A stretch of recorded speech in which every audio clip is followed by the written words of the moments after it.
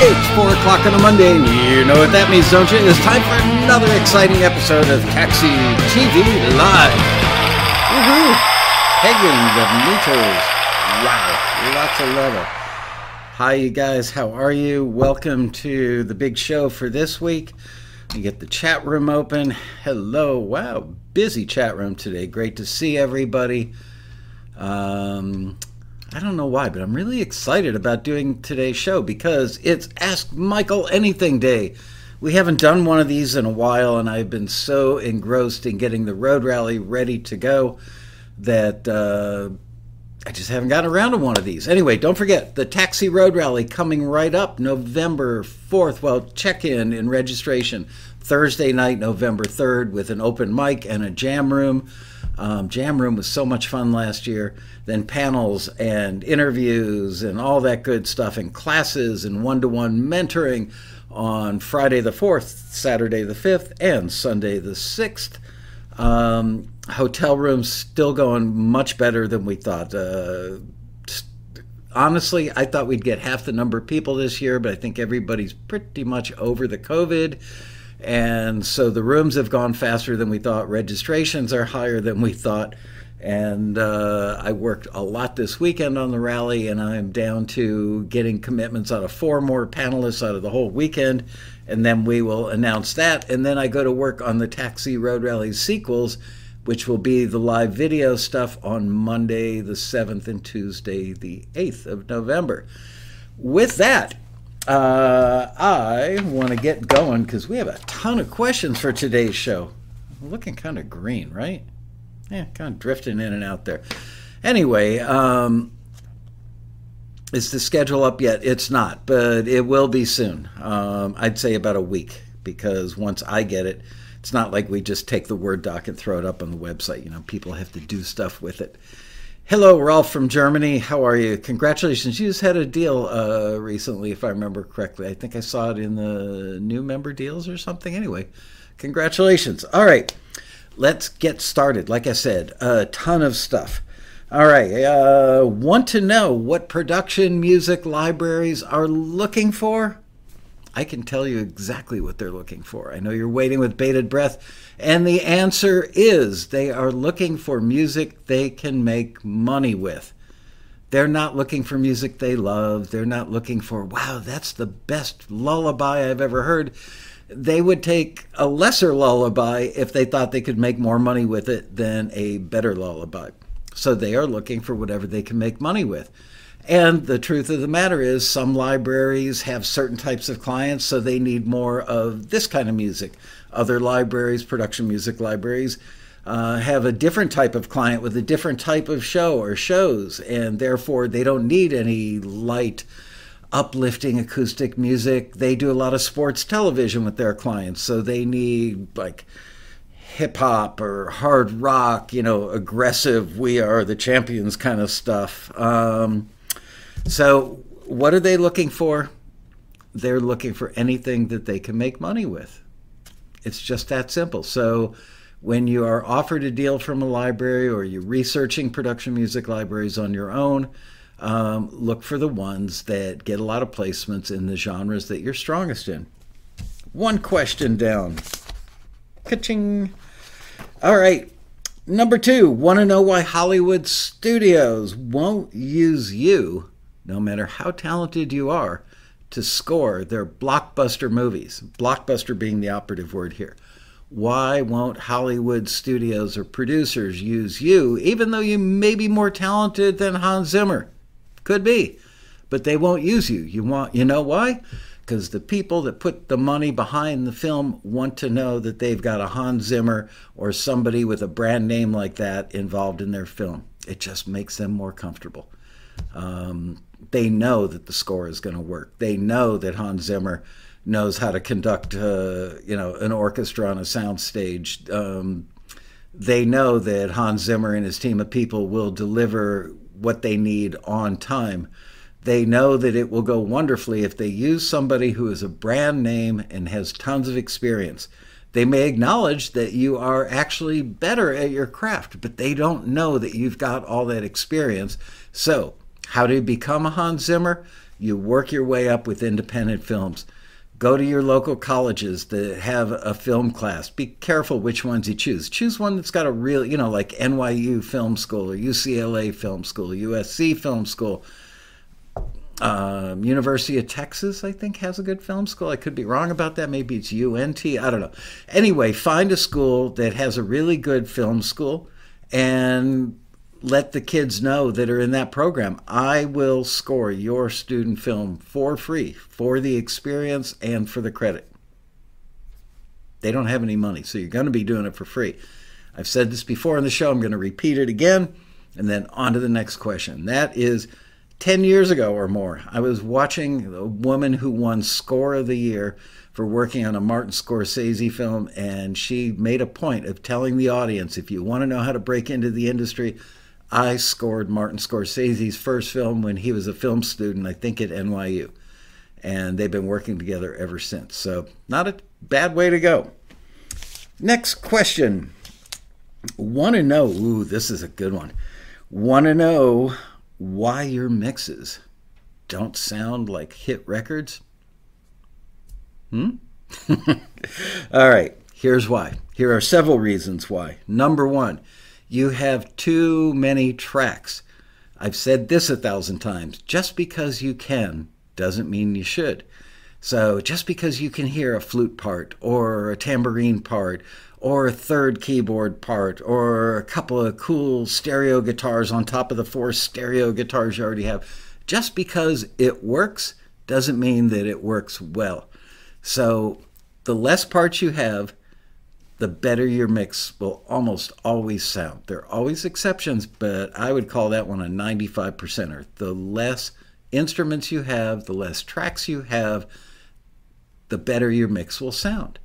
And write your parts so that they interact with each other so they're not all happening at the same time. Don't do the Phil Spector wall of sound. Most people don't pull that off very well. Just saying. Okay, the second reason that your mixes don't sound like hit records is because you've never been trained by somebody who has made hit records or mixed hit records. I was very fortunate that I worked in a world-class studio and got to be around the best in the business on a daily basis. I learned what a great kick and bass guitar relationship sounds like. I learned what great stereo guitars sound like. I learned what great reverb sounds like. You're probably isolated at home working out of a home studio. You don't have 10 or 20 or 30 other people in a building with you that you can pull into a room and say, how's my bass and kick relationship? How are these guitars? Do they sound like they're spread too far? Is there too much reverb? Are they overly bright? So you've got nobody to get opinions on your stuff. Nobody to get opinions from on your stuff. Got it that time. So what do? Go to forums with an S, forums.taxi.com, and go to the peer-to-peer section and put your stuff up there, because there are a bunch of really talented, super helpful people in there, and ask them and see what the consensus says.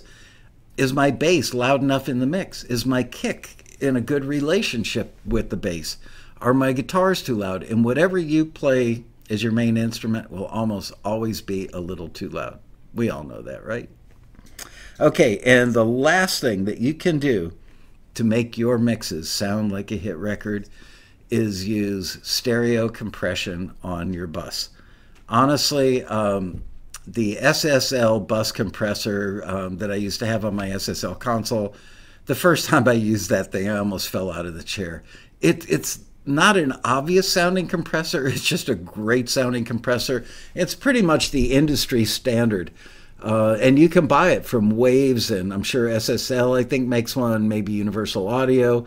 I have found that the Waves plugins are really cost-effective and really good. I think Chris Lord-Alge has I could be wrong, but Chris Lord-Alge, the CLA series through Waves, if not just straight up Waves, SSL module with the stereo bus compressor. And you don't need much of it. That's the thing. It's not like you're going to press a button and it's going to instantly sound better, but it's going to sound, you know what? I just lied. It is going to sound instantly better. The SSL bus compressor, set it like a 3-to-1 ratio and not hitting the compressor very hard, just enough. It adds what people commonly refer to as glue. Something kind of magical happens. It's not so obvious that you could pull a lay person who doesn't have ears into the room and say, what sounds better, this or that? But your fellow taxi members who maybe are a little more advanced at mixing will listen to it if they A-beat it and go, yep, that one sounds better. Don't tell them this one's got the bus compression and this one doesn't. Just say which one sounds better, A or B. And I'll bet you that 95% of the time they pick the one with the bus compression. Like I said, Waves, I mean, for probably, $30-ish, you can pick up a really good facsimile of the SSL bus compressor. Trust me on this one. It works. All right. Want to know where the sweet spot is to place a microphone on an acoustic guitar? I giggle. I laugh. I see people saying, well, it's got to go on the 12th fret. It's got to go on the 14th fret. You know what? The sweet spot is wherever it sounds best with that player, that guitar, that room, and that song. If you're playing something that's capoed pretty far up the neck, you're going to mic the guitar in a different place than you would if it's uncapoed and you're playing big, open, strummy chords on the ones. Different techniques for different songs. And honestly, the way I was taught was a very famous producer that I was working with said, come out here, get on your knees, and move your ear around. And wherever it sounds good, that's the best place to mic it. So a mic technique that works great on somebody that's playing something in the key of G, but they've got it capoed up a full octave, which would be pretty high, right? Even if it's up a third, it's going to sound better mic'd in a different place. Also, is it something where, they're hammering eighth notes and hitting it hard? Is it big arpeggiated things where you want a sweeter, more what I would call a honey dripping sound? It just depends. So what you want to do is put on headphones and have one of your kids, your husband, your wife, a neighbor, somebody take a microphone, and while you're playing the actual part that you're going to record at the level that you're going to record it, and have them take the mic and just move it around. And don't get fancy with off axis. Just go straight on initially. And you're going to go, whoop, stop right there. Sounds great. Lock the stand. That's where you mic it. And take a good look at it. Take a picture of it with your phone from a couple of angles. So the rule of thumb is the best place to mic an acoustic guitar to get an amazing sound is whatever that song and the part dictates. Common sense. People overlook it. They think, I'm going to mic it on the 12th fret like that's some magical thing. Might work great for one thing, not so great for another. 14th fret, who the hell knows? No, not an 87. This is a Gauge 87. A classic. A true classic, I tell you. All right. Oh, you guys are going to love this one. Nope. Got one more to wait for that. You're going to like this one, too. Okay. You're going to laugh at my props for this one. How do you mic? What's the best way to mic an electric guitar amp? This is my speaker cone.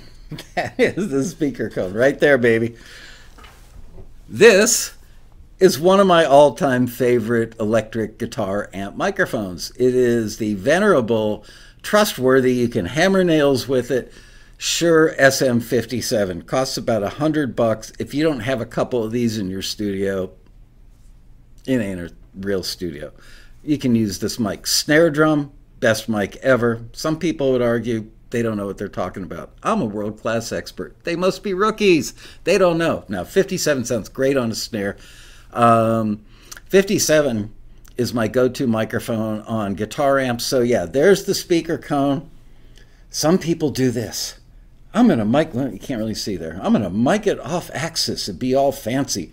I'm going to mic it from out there. I'm going to mic it like this. I'm going to hang it by a piece of string. They try all this crazy stuff. You know what?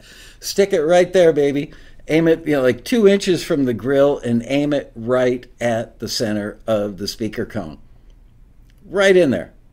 If you move the mic, even if you're perpendicular to the speaker cone, and move it 2 inches to the left, right, top or bottom of the center of that cone where the voice coil is, it's going to sound less good, a lot less good. Aim it right at the voice coil, a couple inches from the grill, and then once you've done that, take a large capsule condenser microphone and stick it out here 3 feet away. And then take another one of these bad boys and stick it out there 10 feet away or 20 feet away. And just screw around. If you've got the luxury of tracks, which you probably do if you're working in the digital domain, put each mic on its own track. Unless you're kind of expert at this, I wouldn't blend them all to a single track because you may live to regret it. And what if you had a guitar player for hire and she or he went home and you'd have to bring him back? So, yeah, just put the 57 on its own track. That's the one you're going to find almost always sounds best. A 57, here's another pro tip for you. Honestly, there are all kinds of people talking about all kinds of fancy-ass compressors. Use, again, this CLA, Chris Lord Alge LA3 compressor that you can buy from Waves, typically $29 to $40, somewhere in that range. I used to love LA3s. Everybody made fun of me because they weren't fancy. They only had a couple of knobs, but you know what? They sounded really good. And lo and behold, now they're considered a very desirable piece of outboard gear. They cost more now than they did, the actual physical ones cost more now than they did back in the day when I could pick them up for like $350 or something. And now they're like, I don't know, $800, whatever. Anyway, I've got a couple different brands of them that I've purchased in the form of plugins. And while they may not sound exactly like the physical product, they sound really, really close. And they sound every bit as good. Maybe do they have a slight little difference in coloration? Yeah, but you know what? Nobody ever bought one less record because a compressor had an extra dB at top end or an extra, quarter of a dB of harmonic distortion, whatever. Just get an LA3 plug-in and use that with this microphone stuck right there, dead center, speaker cone, couple inches out from the grill. If it makes you feel more expert or something, touch the grill, shove it right in there, and yeah, I'm going to leave that alone. Anyway, you get the idea. That is how you get a great electric guitar sound. Works far more often than not. All right. A surefire way. I don't think I've touched this subject for at least a year and a half, but I think I did it last time with like a can of energy drink or something. This time I happen to have a microphone sitting here next to me. Surefire way, guaranteed to work, to eliminate plosives, popping P's. So the average person sings in, they'll hang the microphone, look all fancy in the studio. Like, look at that, you're Barbra Streisand. And they put the microphone right there. Plosive, blows right onto the capsule. So then you could take one of these, throw it on there. Works pretty good. Or you could take one of those round thingies, but you know what? Those things are unsightly, and if I were a singer, I wouldn't want to look at one of those black 5-inch round things.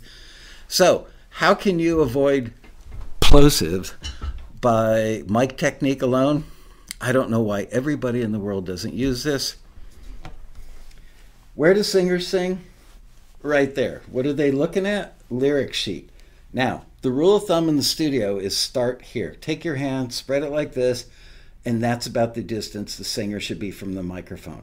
If you were singing lead vocal with a 57, eat it. If you're singing with a large capsule condenser microphone, don't eat it. Not going to sound good. So they put the microphone right in the line of fire, so it's getting spittle all over it. It's getting air moving from the plosives.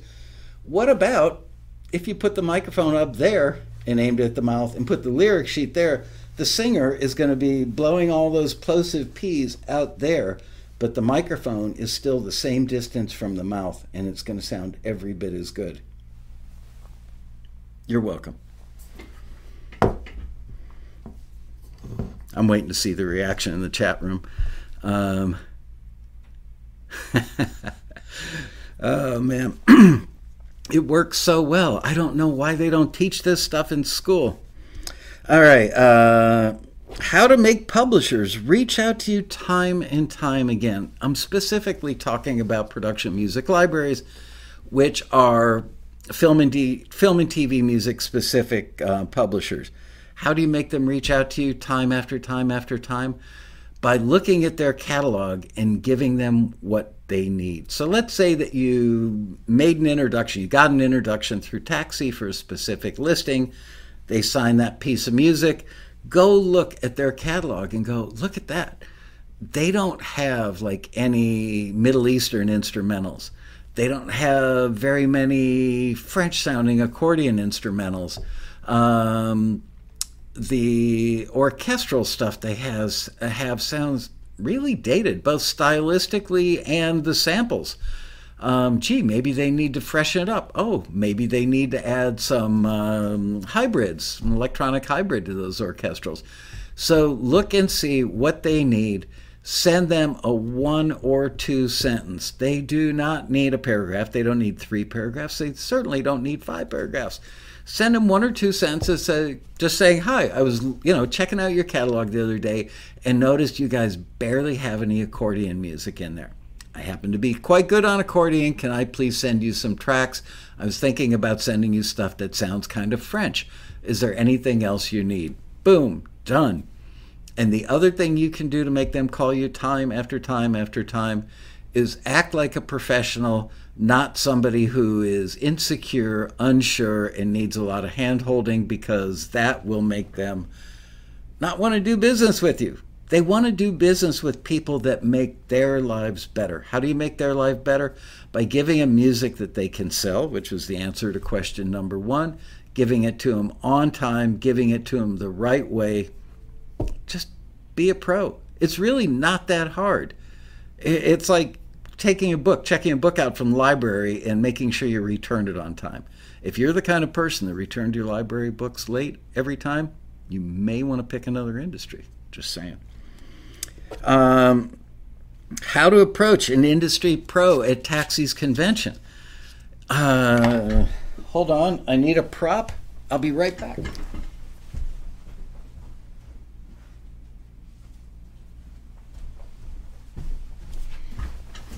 Hi, my name's Michael. My music is amazing. You should check it out. Don't do that. Please don't do that. It makes you look inexperienced and amateurish. By the way, great album cover. This is from Elliott Park. Oops, it's see-through. Here, there's the entire see-through version. Anyway, you know what? Everybody loves to talk about himself or herself, or I don't know, do you say itself, themselves. I strive so hard to get this stuff right, but I'm old, I'm got familiar habits that date back to the 50s. Anyway, they love to talk about themselves. So if you saw an industry person on a panel and the panel's over and you've moseyed out to the concourse outside of the ballroom and you see that person heading to the restroom, what do? Follow him into the restroom, stand next to him at the urinal and go, hey, how you doing? I'm Michael. Yeah, don't shake their hand at the urinal. Not a good idea. Actually, don't even follow them into the restroom. Wait until they go to the bar, somewhere where they're stationary, so you don't have to run after them and chase after them like you're going to rob them or stalk them or something. When they're up at the bar, whip out your wallet, walk up there. You think I'm going to say, buy them a beer. No, they won't be that impressed by that. They can see through that. But just walk up and say, hey, John, my name is Michael. I just saw you on that panel in the ballroom. Thought you brought up some great points. I just want to know, how did you get into the industry? Everybody loves to answer that question. How did you get your start? And they will tell you. I flew out here, from Chicago in 1989, and I waited tables, and I was a car parking guy, did this, did that, and then blah, blah, blah. The story really doesn't matter, but keeping eye contact with them and do your best to act genuinely interested, they may actually be interesting. Listen to his or her story. And then they're going to finish up and say, how about you? What made you decide to be in the music industry? Keep it short. Keep it succinct. Pretty funny coming from me because I'm famous for telling long, drawn-out stories. But yeah, don't do as I do. Do as I say. Keep it short. Well, I moved out here in 1998, and I wanted to blah, blah, blah. I joined Taxi in 2012, and now I've got stuff in 12 different production music libraries, and orchestral instrumentals are my main thing. And then if they need orchestral instrumentals, they're going to say, oh, I can always use some of those. Do you have a card? Do you have a thumb drive? Do you have a CD? So there you go. Just ask them about how they got their start in the industry. It's funny. I'm going to get a phone call I'm going to get like 10 phone calls right after the rally. Strangest thing happened. I had like 35 people walk up to me this weekend and asked me how I got my start in the industry. All right. Here's another classic. Here's my prop. All right. Here's one I've never taught before on an episode of Taxi TV. So we all know that when you're recording vocals, man, they do such a bad job. I love Audio-Technica headphones. Trying to find, there it is. The L is buried in there. You can't even see it. I recently got another pair of Bose noise canceling headphones for airplane rides. My old ones, I've replaced the ear cups like 3 times on them now. The headband is starting to fall apart, so I said, screw it. These are like 12 years old. I'm going to buy some new ones. They put the L and the R in there. Can't miss it. It's great. Because I'm telling you, this one, impossible. I know where it is and I can barely find it. Okay, so we all know the trick. You're singing a vocal, one ear on, one ear off. What nobody pays attention to is the ear that's off is like a little speaker that's only 8 inches away from your mouth, which is only 6 inches away from the microphone. So now you've got an extra sound source playing a rough mix in mono, well, half stereo coming out of one side. So here's what you do. Pay attention, children. Take a piece of neoprene. Not foam rubber. Doesn't work as well. Neoprene, like wetsuit neoprene, and cut it out so it perfectly fits that hole, and shove it in there. Don't glue it in there. You will live to regret that. Neoprene, right there. My headphones are backwards. Now, when this thing's back there, it's totally blocked off. Makes sense, right? Common sense. I'm telling you, if the world paid more attention to common sense and context, it would be a much better place. Good use for your old mouse pads. There you go, Pat Wara. You've got your thinking cap on. You know what? I can't hold up anything great. This is the mouse pad that I started Taxi with 31 years ago. Same mouse pad. About once a year, I take it into the shower, because it gets, hand grime on it. I take it into the shower and lather it up with a bar of soap and then squish it with my feet to get all the grime out of it. Still looks reasonably good for being 31 years old. Better than I looked at 31 years old. Anyway, okay, that's that. Man, we are making really good progress. Okay, now we were on to questions from you guys. Liz handed these off to me, and she offered to clean them up and edit them, and I said no, because I once got a nasty email from somebody that said, you reworded my question. That's because I couldn't really understand it, to be honest. So I tried to make sense of it, and it really upset the person. So these are a bunch from a Taxi member named Icon Rollo, and I'm going to read them exactly as they are written. I'm just doing that, okay? I'm not going to try and interpret. He's got a bunch of them, so I'm going to try and understand them. Anyway, here we go. Number 1, why don't Taxi let the main company companies' employees who are looking for the music listen to the submissions before having taxi people try to decide for them. Sometimes taxi-trained professionals are off when it comes to picking scores and music instrumentals for companies.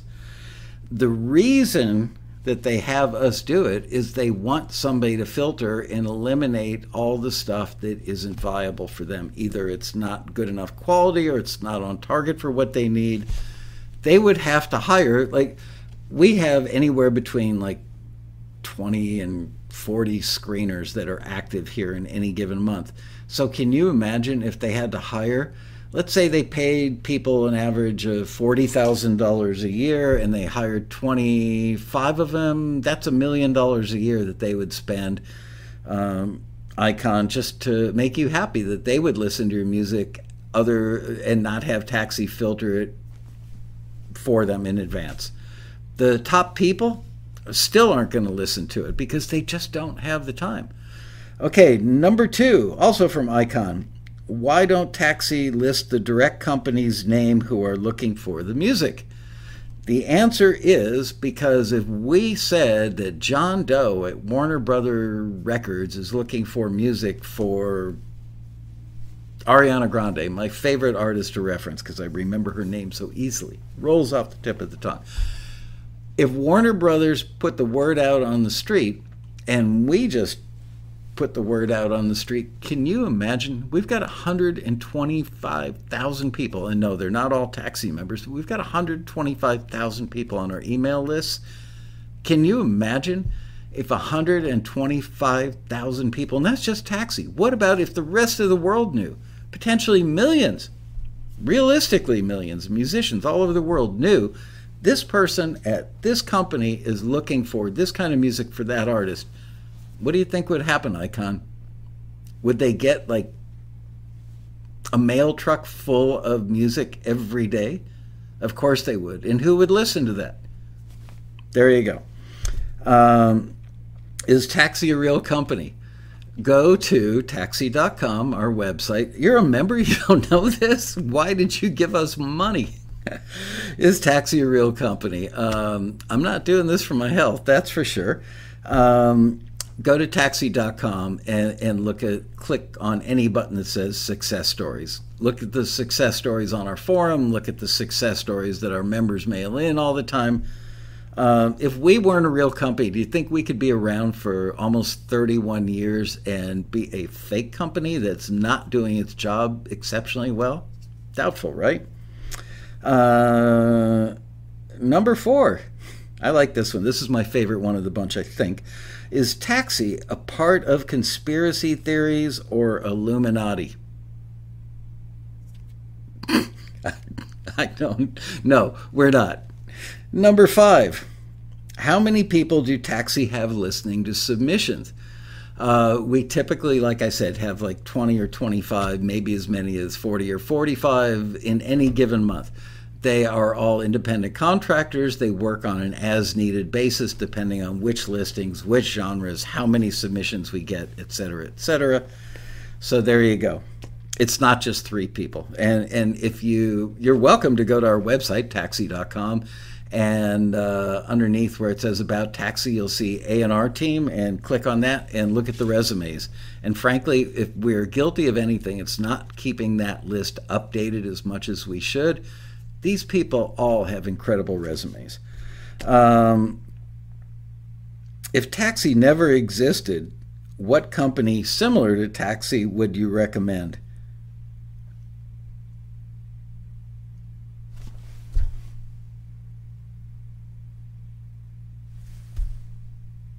I can't. Honestly, if there was another company out there that did anything close to what we're doing with the same level of commitment, expertise, and integrity that Taxi does it, I would tell you about them. We've had so many competitors over the 3 decades we've been in business that have come and gone. Some of them funded with tens of millions of dollars and with huge people from the industry behind them and involved in them and the faces of them. And somehow they've all gone out of business. Do you remember even Universal Universal Music had one called the Farm Club, out of business. Why? Because they found out how incredibly expensive it is to operate a company that actually does this job with integrity and does it carefully and does it really, really well. A lot of people didn't have the wherewithal to do the level of handholding that's necessary for us to help move our members forward, to take them from being amateurs, which is defined by you're not getting paid for what you do yet, and turning them into professionals. It's tough. It's really tough. So honestly, I've never seen one company where I can say, they do a really good job. If we didn't exist, I would send you over there. When will Taxi offer one-on-one coaching to individuals like myself to get better in the areas where I am lacking for my submissions? We actually do that in the form of the critiques. We've considered doing one-to-one coaching like we do at the Road Rally. It's just difficult. You know what? People don't show up on time for appointments. How many times have you gone for a doctor appointment and somebody inevitably walks into the little waiting room area and says, oh, I'm so sorry I'm late. There's traffic on the 405. Or, oh, I totally forgot. I just remembered. To do it on the scale and to do it as well as Taxi endeavors to do everything that we do would require a massive amount of coordination. And we would have to obviously do it online, do it via Zoom or something. And we wired this office and the cubicles that the screeners used to work in before they became remote. We wired all of those so that they would have internet, obviously, at every cubicle and high-speed lines, blah, blah, blah. And we thought that someday we might do it. But every time we sit down and take another hard look at that, we go, I don't know. Maybe we should. So I can't say we never will. We would like to. But the critiques, you know what? You can also order custom critiques from Taxi. Just go search Google Taxi Custom Critiques or call anybody on our staff at 818-222-2464. And they will be happy to tell you how to submit a custom critique, which is much more elaborate and in-depth than a standard critique. Pat Wara, I'm not taking questions from the chat yet, but I'm taking this one because it caught my periphery. Are the screeners required to use the same headphones as each other? No. We used to have headphones here that they used, and most of them, frankly, were these guys, which I believe are AT2020s. Audio-Technica, get your act together. You guys need to put the L and the R in a more obvious place and the model number where people can see it. Yeah, these are ATH M20Xs.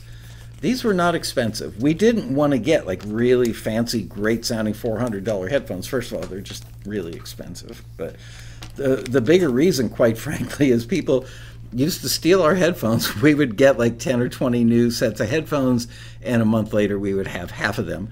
And the bigger reason is, why don't people use fancy, great sounding monitors in studios? They pick stuff that's kind of mediocre, because if you can get it to sound good there, it'll sound good anywhere. So we sampled several headphones. These guys had like the right amount of bass, the right amount of treble. If they have a negative, they do give you a little head compression fatigue after a while, but they sound pretty darn good. I've got a more expensive pair of ATs at home that only sound, and they were like 5 times, 6 times the price.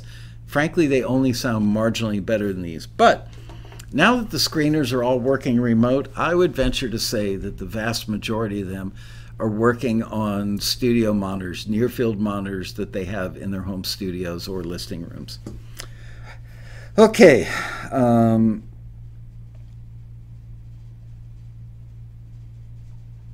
Why do Taxi stop put fees on everything? I think he means, I'm going to interpret this one, why doesn't Taxi stop putting fees on everything?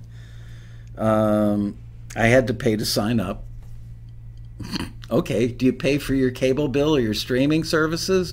Duh. I don't mean to be a wise ass about that, but let's get real. Just because you want it for free doesn't mean that we can afford to give it away for free. We got to eat, you know?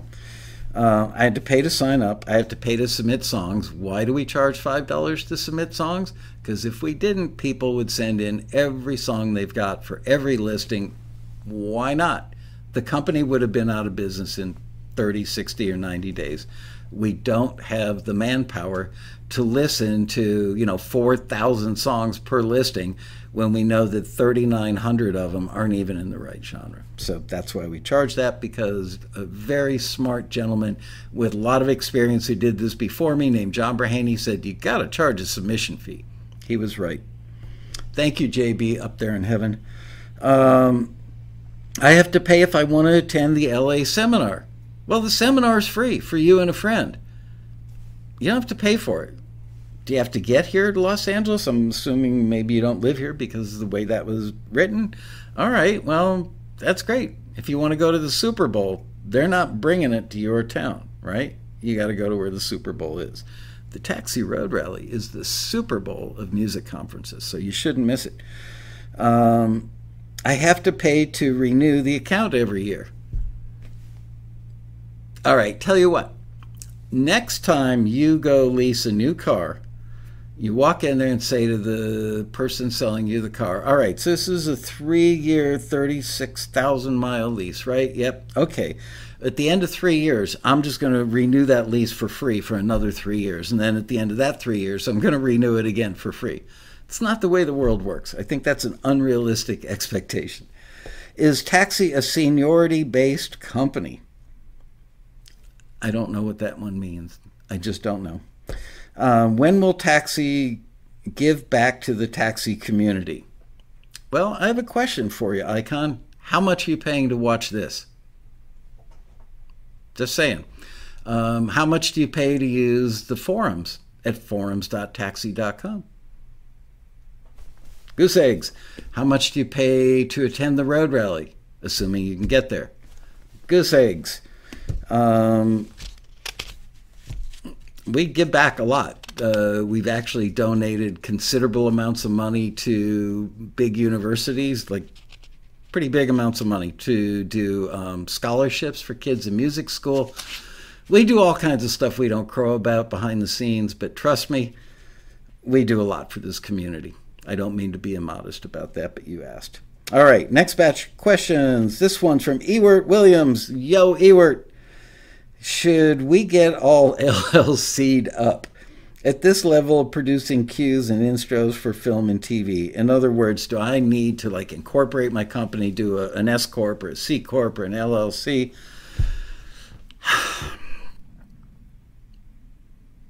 Honestly, the answer is no. Once you start generating $5,000, $10,000, $20,000, $100,000 a year, at that point I would consider it.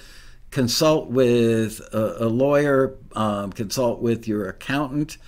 The one thing that having a corporation or an LLC will help you with is if somebody sues you for copyright infringement someday, even though you didn't actually infringe their copyright, but they think you did, you can't just go, no, I didn't do it. They will sue you anyway.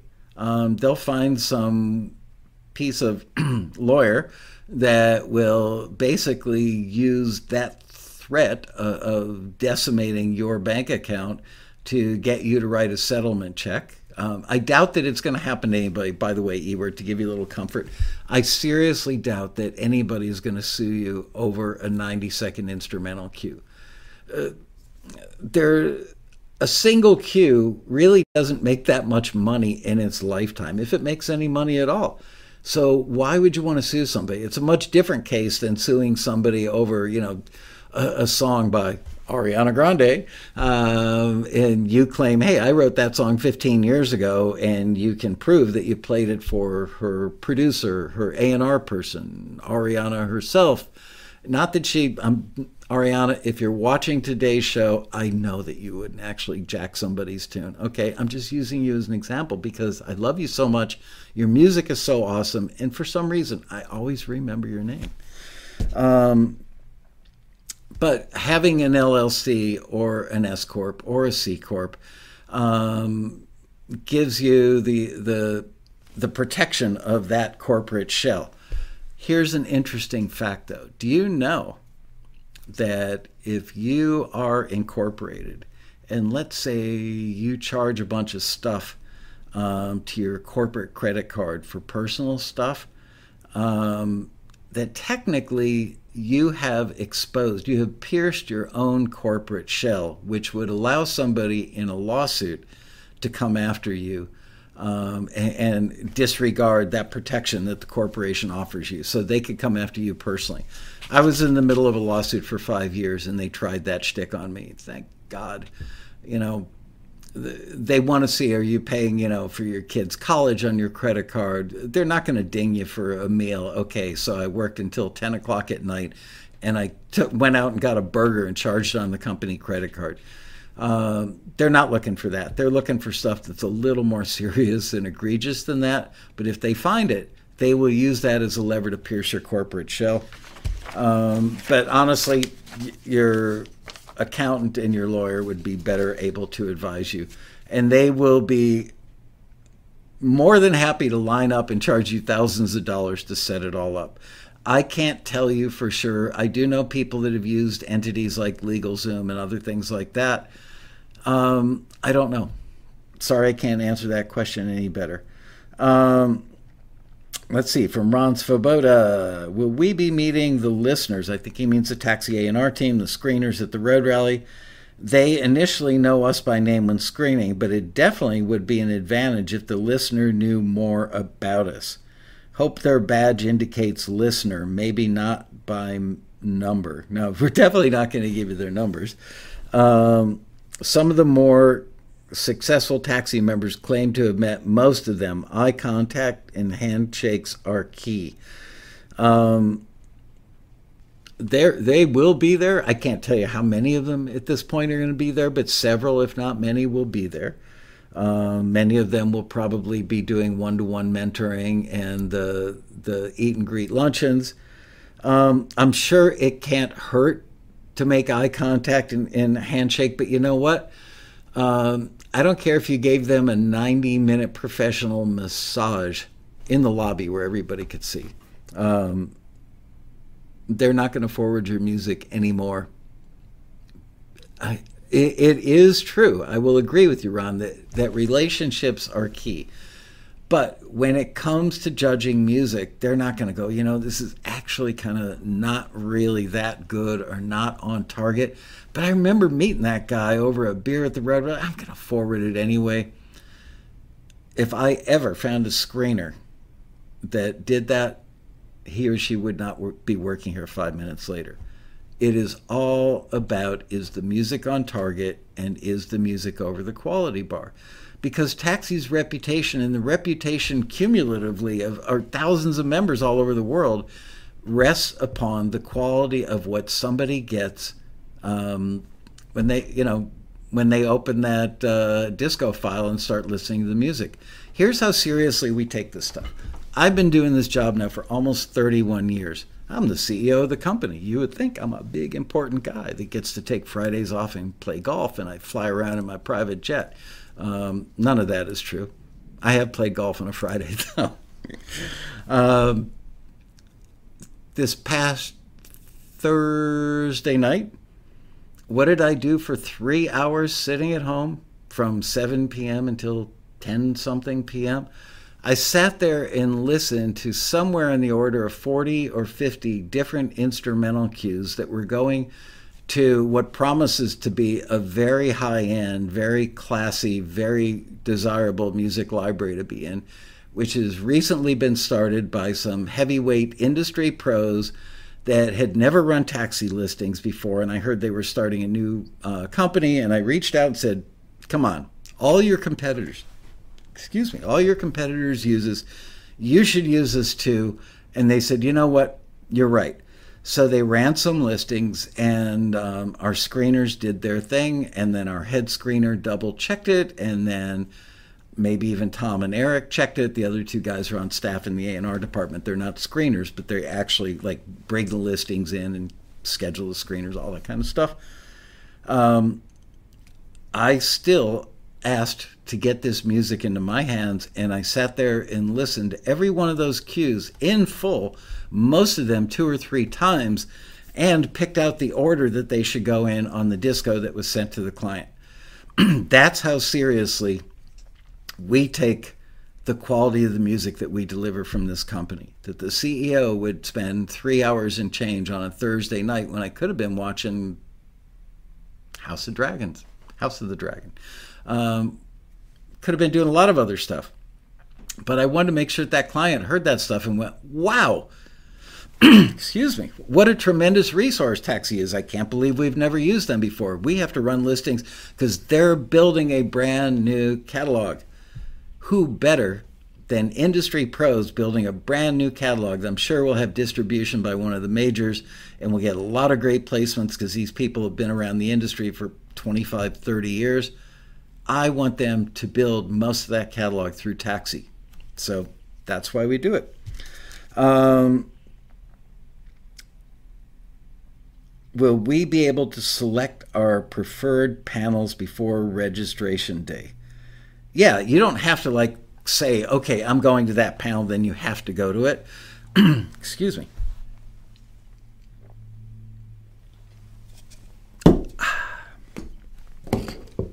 Thought I had a cough drop. I don't. Anyway, you go to any panels you want. You can walk into a panel midway. You can leave a panel at any point in time. You're not locked in. It's like, Ron Svoboda, please be in room 312 at 4 p.m. sharp. And if you don't show up, you're out of luck. You can go to anything you want, Ron.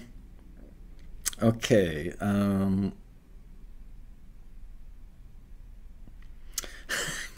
I think he's joking. I think I've met Kerry. This is from Kerry Cox. I've met him a couple times and remember liking him. I think I actually met Kerry's wife at the Road Rally once.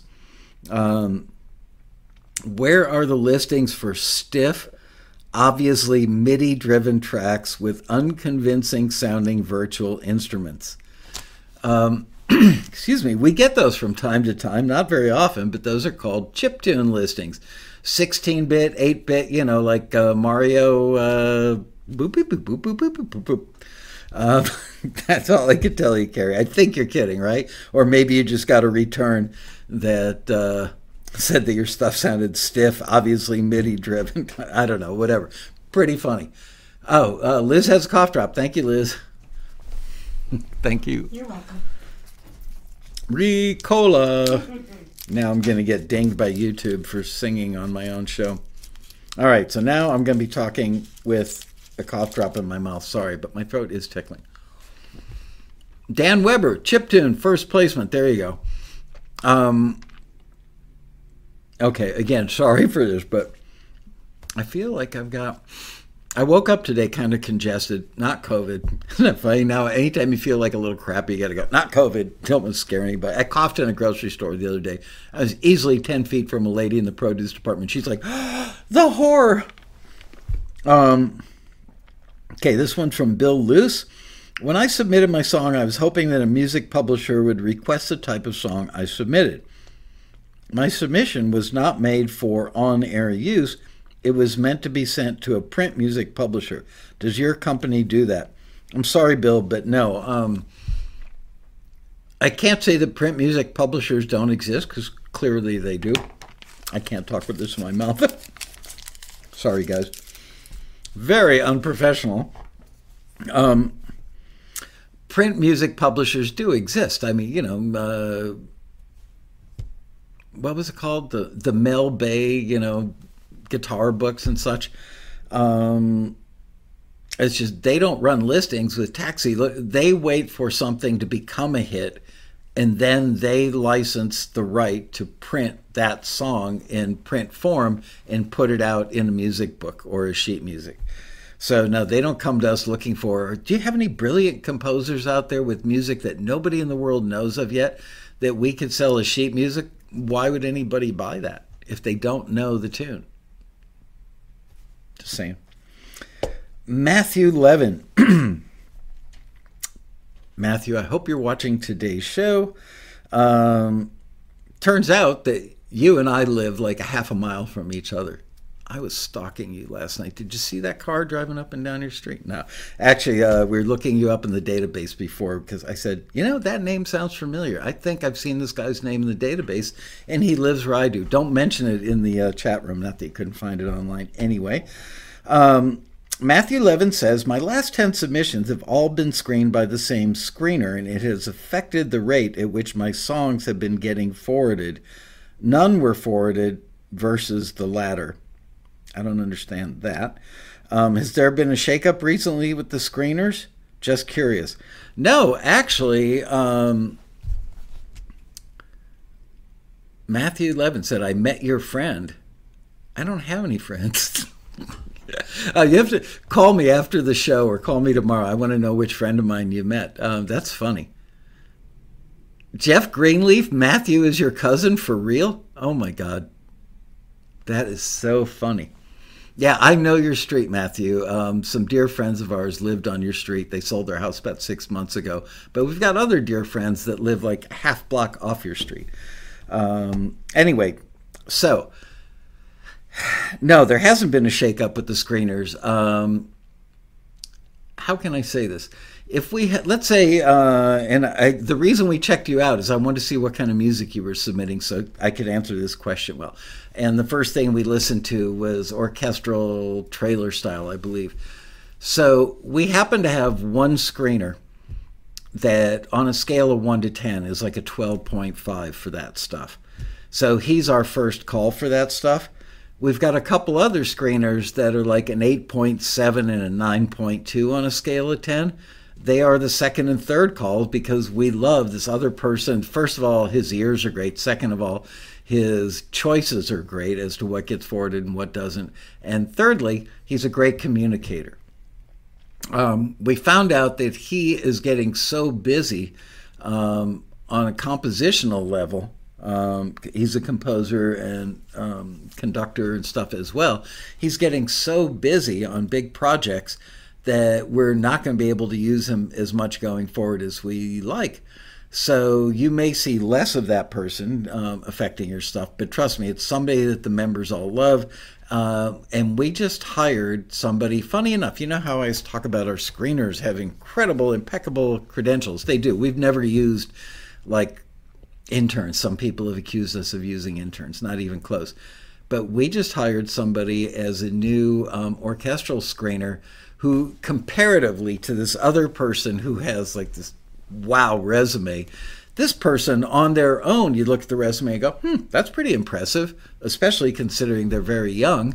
And frankly, I don't know this person's age, but I would guess mid to late 20s probably. And apparently this new screener, I'm quoting Craig, our head screener, said, that new screen, I was sitting at a wedding reception last weekend with Craig, our head screener, and he said that new screener who does orchestral stuff is going to have my job someday. Unbelievable ears, unbelievable critiques. So no, the only shakeup has been a good shakeup, other than we will be sad when our veteran person can no longer do any screening for us, but we saw that coming and we've hired somebody new, and we're always on the lookout for great screeners. So no, nothing, dicey to report there. Sorry. Yeah, I got nothing else to add there. This is from Michael, other than call me. I won't tell you where I live. Did I tell you guys somebody once stuffed a dead rat in my mailbox? A frozen dead rat with a note around its neck. And then during the quarantine, during lockdown, somebody shoved a CD in our mailbox. Listen to my music. That was a little weird. This one's from Michael Godwin. Once my queue has been forwarded and picked up by the listing client, what are the procedures to look out for as I move forward? PRO account, IPI numbers, exclusive or non-exclusive wording in the contract. This one offers 100% writer share, 50% upfront sync fees.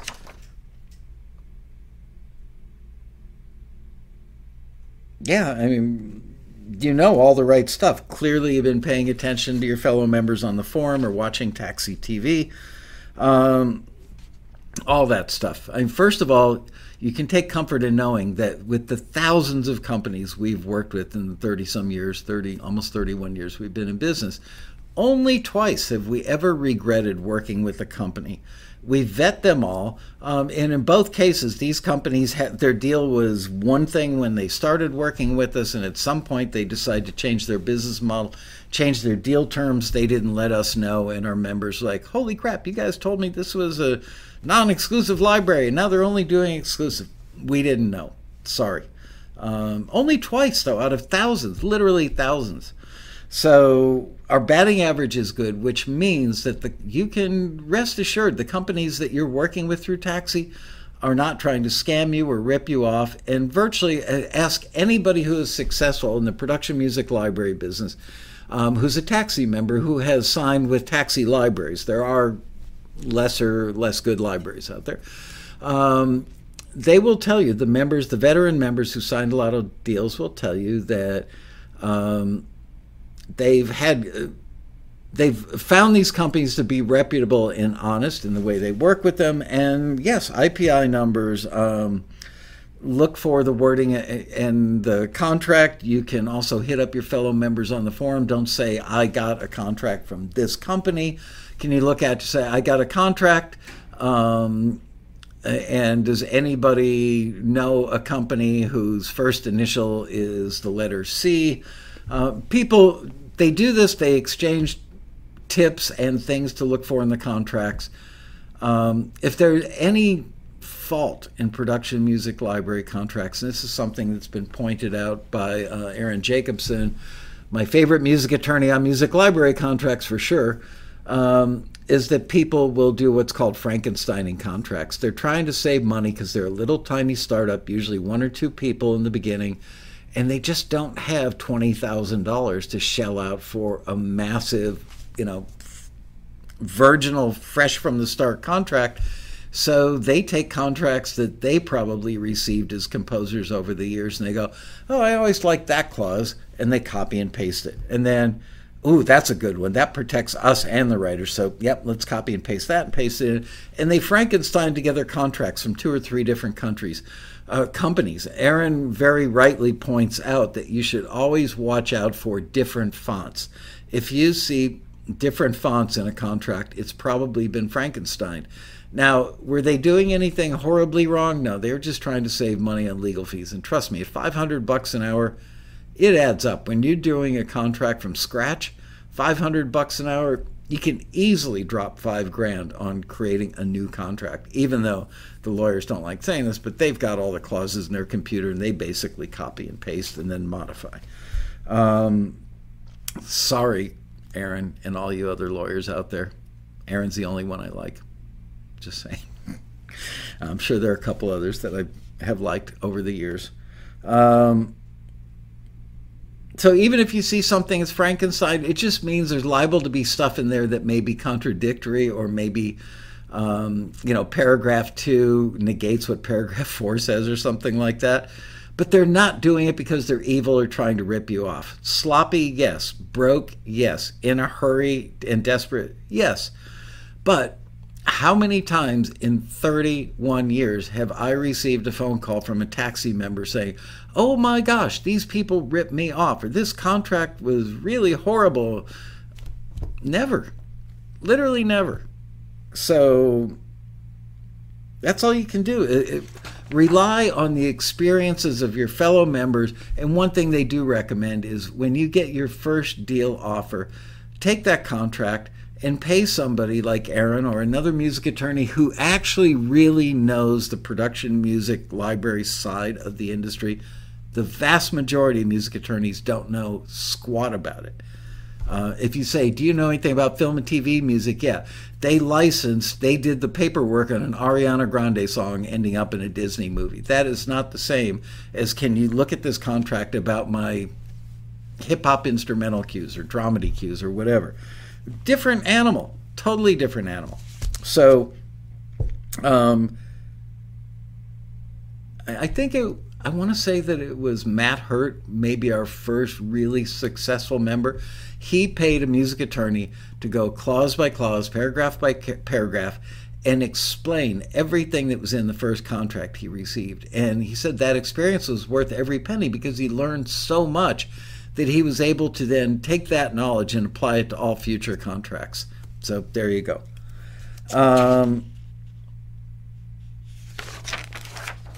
Yeah, and as far as like, yes, you should set up a PRO account. You should have IPIs. 100% of the writer share goes to you. 50% of the upfront sync fees split with you in the library. All standard stuff. Okay, moving on. Next one. This is from Anonymous. I'm familiar with writing cues as underscore, but want to branch out.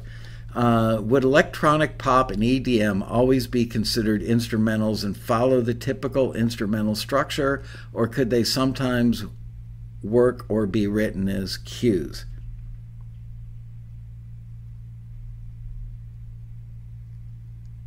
I'm a little confused by that. Let me read this again slowly and silently in my own brain. I'm familiar. I want to branch out. Okay. So writing cues as underscores, basically you're scoring something. Would electronic pop and EDM always be considered instrumentals? So no, instrumental cues, they don't always get used by reality TV shows, but oftentimes they do. If I had to guess, I'd say 70% of instrumental cues get used in reality shows. They certainly get used in other stuff as well. But reality shows typically have like 85 to 100 different cues in each episode. So just by virtue of that need, a lot of instrumental cues get used. An instrumental follows the developmental arc of a song with no vocal and probably some instrument picking up what I call melody light, rather than, I'm embarrassed to even repeat this because I've said it so many times on the show. Melody light, think of Yesterday. Okay, Yesterday by the Beatles, 101 strings doing it. It sounds corny when you hear, a viola playing the melody instead of Paul McCartney singing Yesterday. So with instrumentals for film and TV, rather than repeating or playing the entire vocal melody that you might have had, if you take a song and take the vocal out, do melody light, which is rather than 4 notes a measure, do 1 note a measure on the ones. Just lighten it up and don't make it sound like 101 strings. That's an instrumental. An instrumental cue does not have an intro generally, or if it does, it's really short, maybe boom, boom, boom, and right into it, or, not a 35-second intro like a song might have.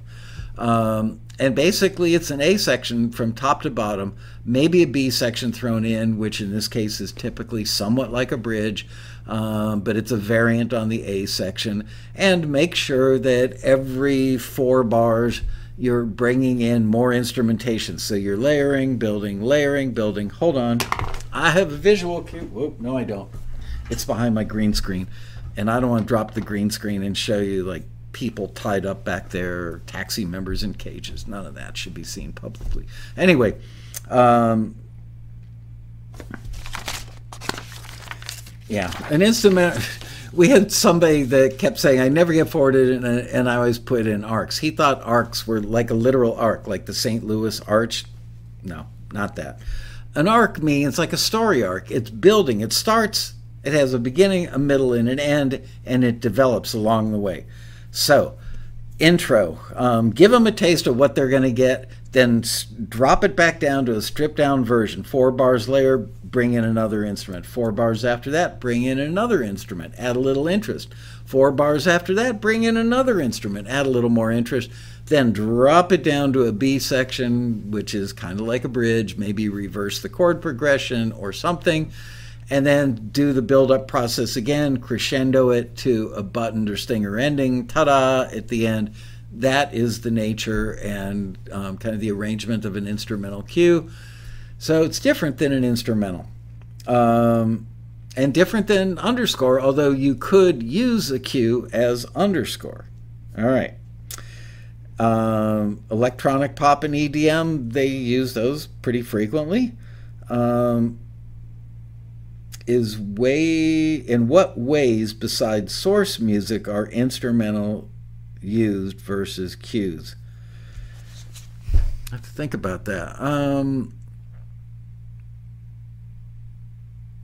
Yeah, it's not always source music. Let's take like a high-tech commercial that you might see, if you're watching like one of those Sunday news shows, and they've got a commercial on there for, Old Dominion Trucking, because they think a lot of business guys watch these shows and have to move their goods from point A to point B. They might have an instrumental versus a cue that is the underlying music. It's not source because it's not coming out of the radio in the truck. It's just background music. So source music means that it's coming from wherever the actor is standing, in a bar, in a restaurant, sitting in a car, that if they would hear this music in real life coming out of a car speaker, out of the speakers in the ceiling in the restaurant, or a piano bar with a piano player playing whatever, those are all examples of background source music. Background music means it's not coming out of a radio in a car, but it's playing when you see that Old Dominion truck heading off, down that freeway.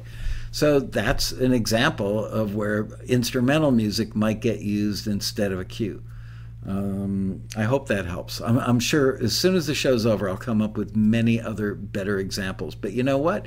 Come to the Taxi Road Rally November 3rd, 4th, 5th, and 6th, right here in beautiful Los Angeles, California, because there will be a massive information dump of stuff like that with so many industry pros. Your head will be spinning, and you will get answers and meet people who are actually really, really, really, really helpful. And you'll learn so much. It'll move your career forward in ways that you could have never imagined. Did I just see Jimmy Carvalho in the chat room? I did. Jimmy. Bacon, brother. Bacon. Okay.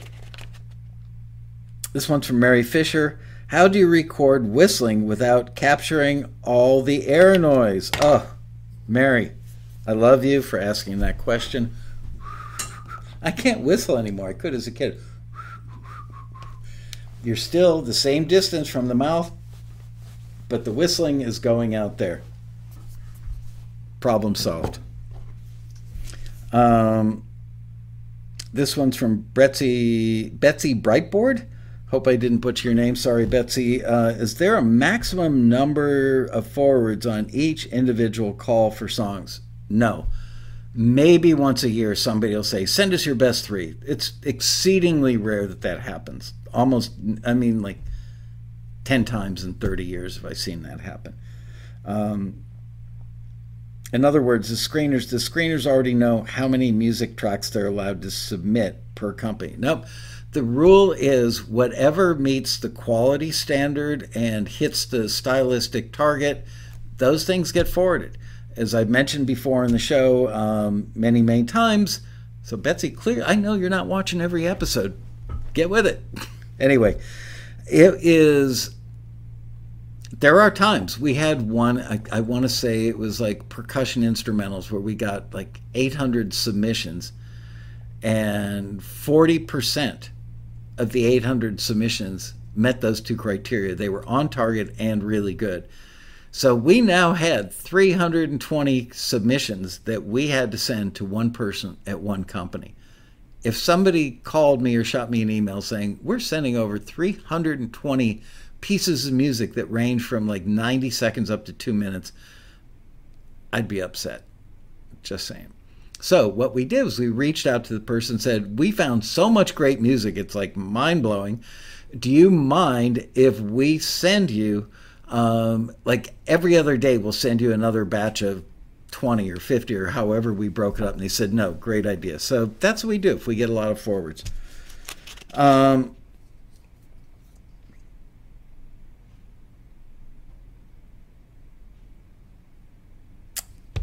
Betsy, you must be a new member, but you haven't watched the new member Zoom yet, right? We do these things called new member Zooms where we talk about a lot of this stuff because you should know this stuff. And I'm glad you're asking the questions. I'm not, like spanking you or slapping you on the wrist or anything for this. But we do cover this stuff in the new member Zooms, and you can find them on the Taxi YouTube channel. Liz, if you could find one, maybe post it in the chat so that Betsy could go watch it later. And other people who, surprisingly, not all of our new members watch the new member Zoom. Go figure. On average, how many tracks from members are submitted to the more popular requests? For example, do you get 897 submissions for just one request every once in a while? Does each one get a full listen and a fair review? Yeah, I mean, typically it depends. Like, if it's death metal, we might get 27 submissions. Funny enough, 20 of those will be really good because not that many people make death metal, but the people who do are really serious about doing it well. Then again, if we run a listing for dramedy cues, we might get 150 to 300, let's say. That's probably a decent range. Yes, every one of you, I swear to you on my children, that every single cue gets a full listen. It's not like the screeners go, well, we found a bunch of good stuff, so all this other stuff, yeah, return it. We wouldn't have a business for 30 years. We treated our members that way. So there's your answer. Feel free to show up at the office any old... Well, you know what? Screeners don't work in the office anymore since COVID. They all work remotely. All right, Betsy, I am going to send you a list of the addresses of every one of our screeners. So when the show's over today, you can go knock in their door. Or you know what? Better yet, peek through the window, watch them, and report back to me. Let me know if they're not listening to everything in full. Honestly, you really have to write the critiques. And frankly, here's... not a widely known thing. We don't keep it a secret, but oftentimes the screeners will go back and either re-listen to the full thing or go back and check out sections because they start typing usually when they're like 10, 20, 30 seconds in. They may notice that the intro is too long. They're typing intro too long or checking off that box. And then they get to the end and they go, I wonder if they should have only done 8 bars of the B section on that cue rather than 16. 16 felt too long. I'm going to go back and check that out again. So they will go back and check out stuff that they feel they need a little more information on. So there you go. It's a great question. If you're just a songwriter and not pitching yourself as a performing artist, is there any room for pitching your demo songs anymore in this business? Yeah. The quality of demos has skyrocketed over the last 15, 20 years because the quality of Pro Tools and Logic and Cubase, et cetera, is so good that the barrier of having to pay, for an outside studio is gone. Learn Pro Tools, learn Logic, whatever. You can make great demos all day long. And people make demos that sound like finished records. Sometimes the demos end up being the records. It's not unheard of at all. That said, look for the listings that say, the listings will actually say, some of our people, like some of our friends in Nashville, are more than happy to listen to a guitar vocal demo. If the song is so incredibly good, a well-played guitar and a well-sung vocal with nothing more than that, sometimes make the hair on your arm stand up and you go, that's a hit. By anybody's standard, that's a hit. Not too many people write songs at that level of quality. They might think that they do, but when you hear... I've got a song I would love to play. I just saw it today over on my shelf. It's the best example of a piano vocal demo that I've heard in my entire 50 years that I've been in the industry. Yeah, I don't want to play in today's episode because we may get the episode taken off the air. Anyway, so the answer is yes. There are still a decent number of people. If you read the listings carefully, don't breeze through them. It'll say they're happy to listen to, I forget what we call it, simple piano vocal demos or fully fleshed out versions. So look for those. This is from John Watt. How to avoid headphone leakage. Tightly cupping the phones to your head is something I always make my studio clients do, even to the point where I have to tell female singers not to worry about getting headphone hair. But if there's something I was overlooking, you should say. I said it already. Just in case you weren't watching the show 15 minutes ago, neoprene, baby. Go find somebody that's hanging their wetsuit outside, drying it off after a morning of surfing. Take a pair of scissors, chop off a leg, and run like hell. And then go home and cut it out. Fit it right in there. Don't glue it in. Just shove it in there. Pack it in nice and tight. It works wonders.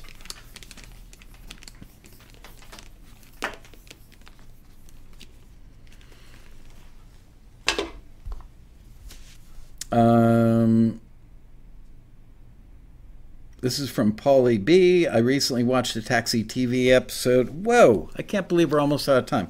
Recently watched a Taxi TV episode regarding adding metadata to music files. While I can add metadata when bouncing MP3 files out of Logic, how is this done with AIF?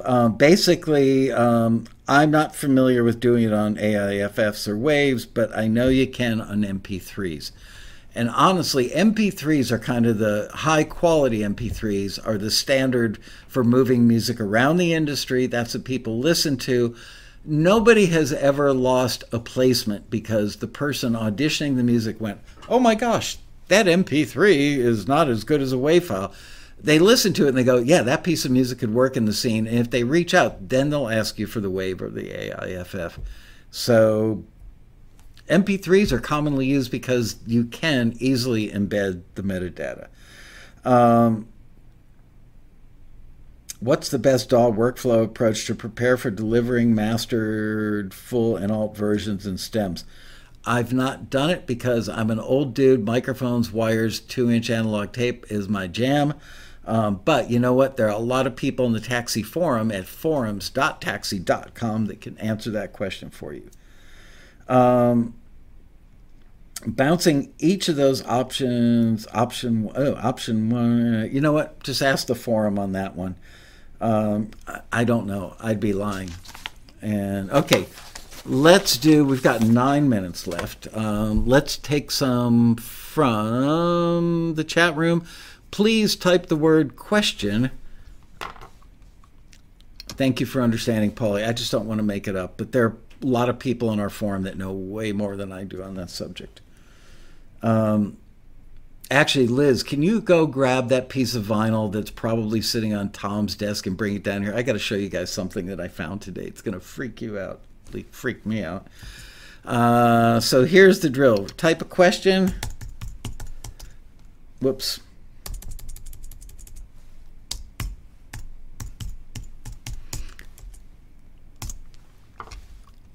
If you would be so kind as to put that in front of your questions. Here's one from David Berubi. I probably mispronounced that. What materials do you recommend bringing with you? Laptop, notepad, MP3 of our music. Again, I would ask this question on the forum, if you would, please. It's mine now. You know that, right? You're never getting your hands on it. Never, ever, ever. Thank you. Okay. Bring your music on your phone or an iPad or a laptop. We are trying to work out a deal with a major headphone manufacturer. They would like the people during one-to-one to be using their headphones. But,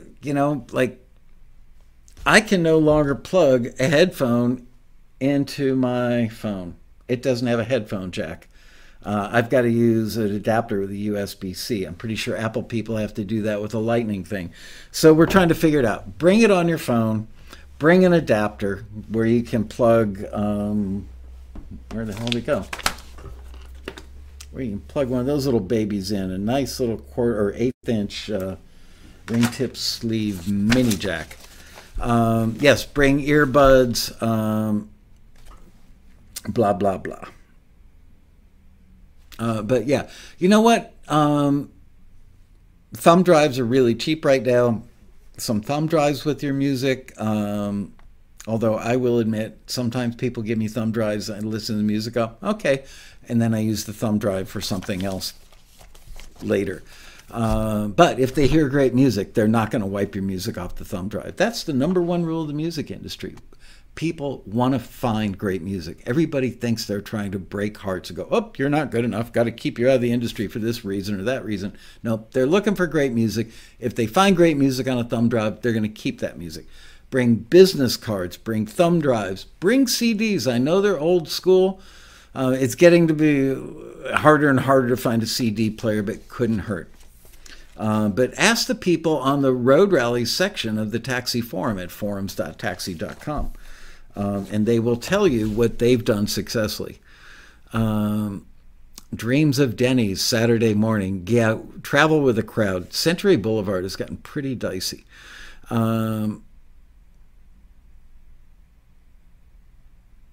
Elliot, you're going to be there to meet Dean Crepane and maybe ML. Mark Reel. We're going to do, I don't have the content decided on for the Road Rally sequels, which will be the video thing I'm going to do on Monday and Tuesday after the Road Rally. But if you look at the videos from last year's prequels, that will give you a pretty good indication.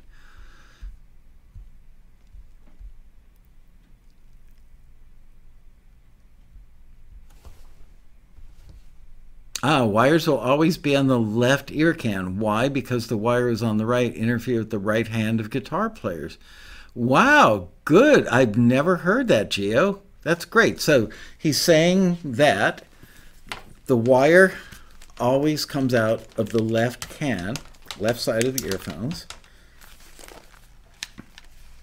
You're right. There's the wire and there's the letter L.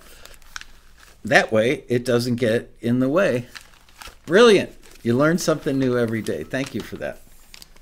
Yeah. Okay, I got to show you guys this. Look what I found today. Several years ago, a really dear friend of mine, who was a business partner in a studio with me in Florida like 40-some years ago, passed away.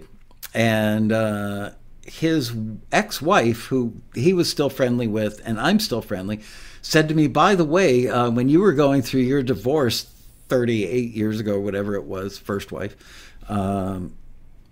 you left all your vinyl in our basement, and I just sold that house and I moved. I'm sending you a big shipment of your vinyl. All the stuff that my ex-wife and her boyfriend didn't steal from me. Anyway, I was here Thursday night, I think it was Thursday night, working late, and all that vinyl is sitting in the office next to me, which is where my wife usually resides. And I said, I'm going to go look through there, see what's in there.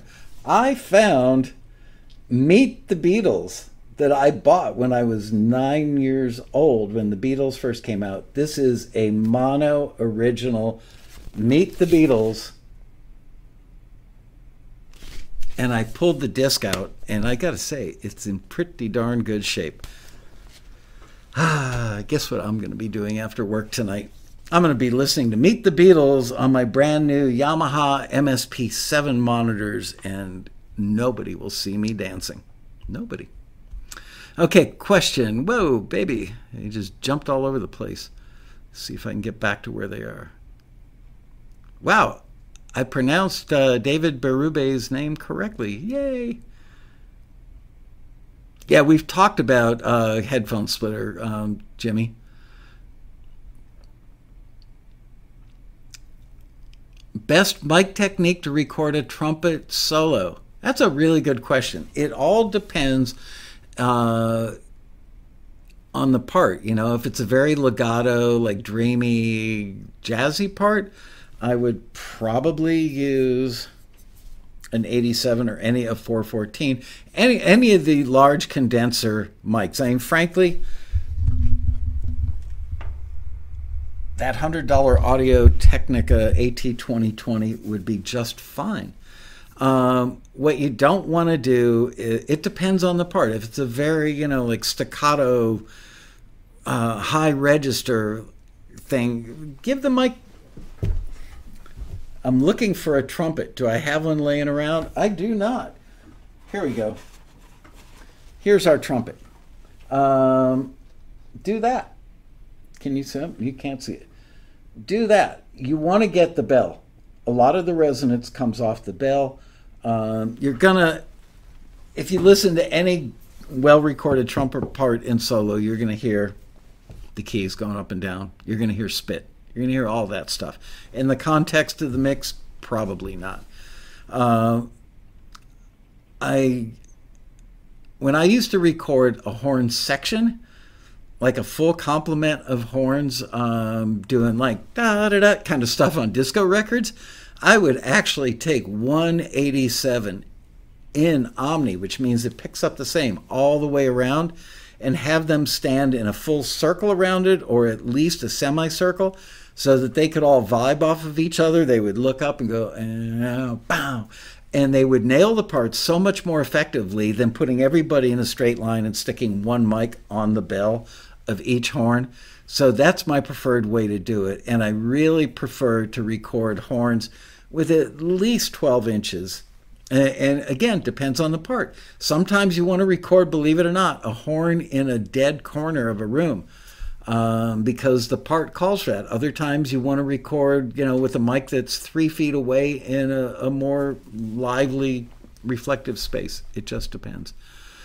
All right, folks, I think we are done. Do you want to go an extra 5 minutes or so? I got nowhere to be.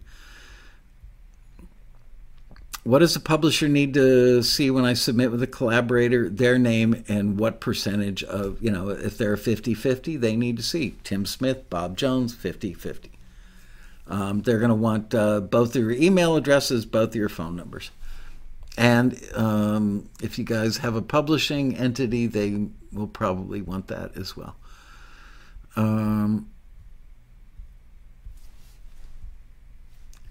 One thing I do want to do this year, by the way, for the sequels, I'm going to reach out to Mark Giovanni, who did that How to Produce Orchestral Music thing last year. I'm just going to rerun that. That thing was so good. The guy talks faster than anybody I've ever met before in my life, but you understand everything he says. Lots of emphasis and very, very, very good. So I'm just going to reach out and say, Mark, can I just play that again? I hope he says yes. Pretty sure he will.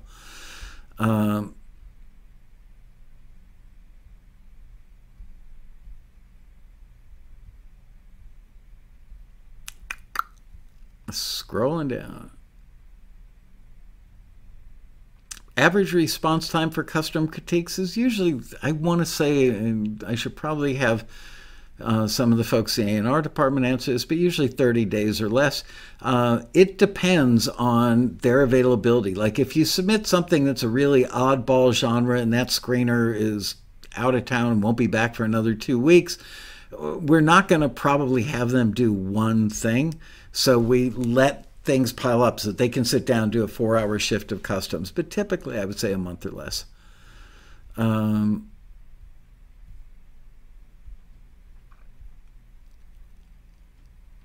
Favorite reverb plugin? Believe it or not, hardware. I grew up on Live Chambers, both the Criteria and Triad.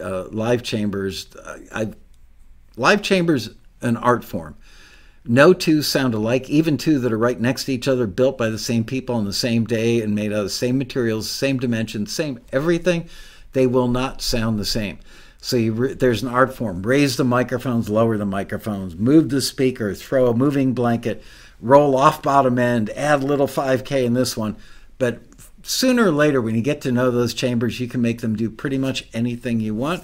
So I love Live Chambers. I used to have a Lexicon 224, not the 480 XL, the blue and white version. I had the black and white original version, a little more angular looking.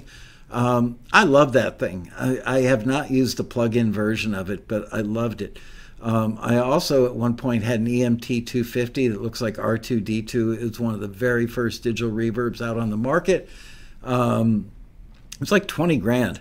And the thing stood about 2.5, 3 feet tall and had all these levers on top, looked like R2D2. That thing sounded very rich. It didn't have a tremendous amount of options on it. The Lexicon 224 had a lot more options. Honestly, I love the reverb on Logic that comes standard with Logic. I mean, I'd listen to that stuff and go, why would anybody need to go buy anything else? But reverb is tricky. You really have to kind of understand the physics of reverberation or reflectivity, the physics of sound. If I have a snare drum and I know what I want the reverb to sound like, I know the numbers in my head, and I'm not a math major by any stretch, nor am I a scientist, but I know that the room should be like 60 feet deep, with 60 deep by 40 wide with a 20-foot ceiling. I know what these rooms sound like because I pay way too. I walk into restaurants and I do that. And my wife and all the other people are looking at me like, why did he just clap once? It's because I'm listening to the room because I think it would be a great sounding recording room or a chamber. Best to record in a dead room, or should I try my mic in a naturally acoustic room like my living room? Try in your living room. See what happens. What does the publisher need to see? Oh, I did that one already. Okay.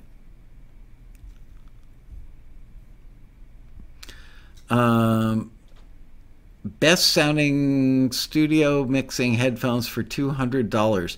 I wish I could remember the name. I bought the Audio AT 60s or 80s, I think, and they were right around $250. I bought them because I bought the Waves plug-in that puts you in a control room, and I thought, how good could it be? But it was pretty cheap. I fell in love with it. It's the one that simulates Ocean Way, Nashville.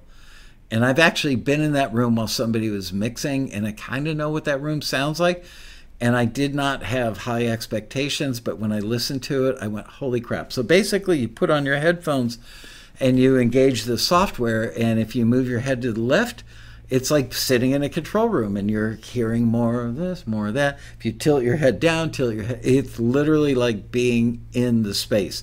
They did that by doing time delay spectrometry on the whole room and measuring how long it takes this frequency to reflect from that surface and that surface and that surface and then another frequency, blah, blah, blah. They crunch all the numbers and they come up with this simulation that sounds remarkable. So they have a recommended list of headphones that work best with that software. And I bought the Audio Technica version, which I think was like $200 to $250. And they sound pretty darn good, gotta say. Harman Kardon, or Harman Industries, I believe, which owns JBL and AKG.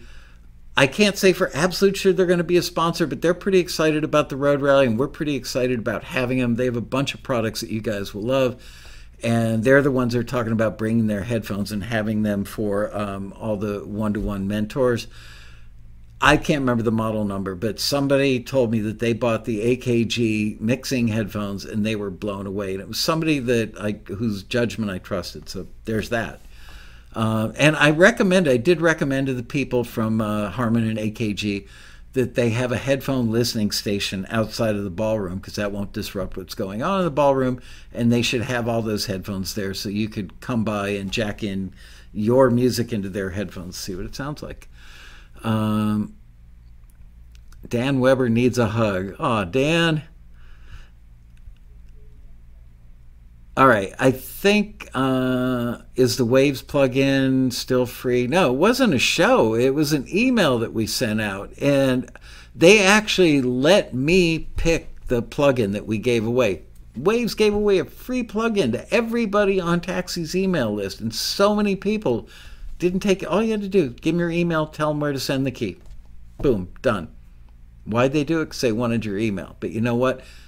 Waves is one of the email lists I stay on. I love their stuff.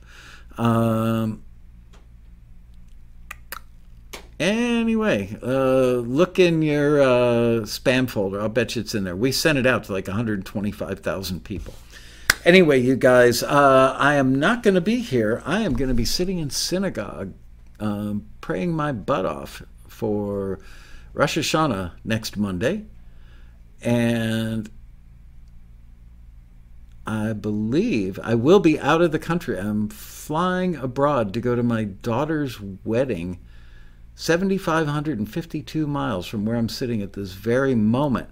So thank you, Marion, for the next 2 weeks, I'm not going to be here, but I believe that Ariana and Liz are picking some like some of our best of episodes from the past that we think more people should see or watch them again, and those will be playing. Anyway, thank you very much on the congrats for my daughter. Glad you guys joined me today. Thank you so much for hanging out. It was fun for me to do. Great questions, by the way. And I will see you guys, I believe, live in 2 weeks. Until then, let's have a listen to a little bit of Keith LeBrant. There he is. Bye-bye.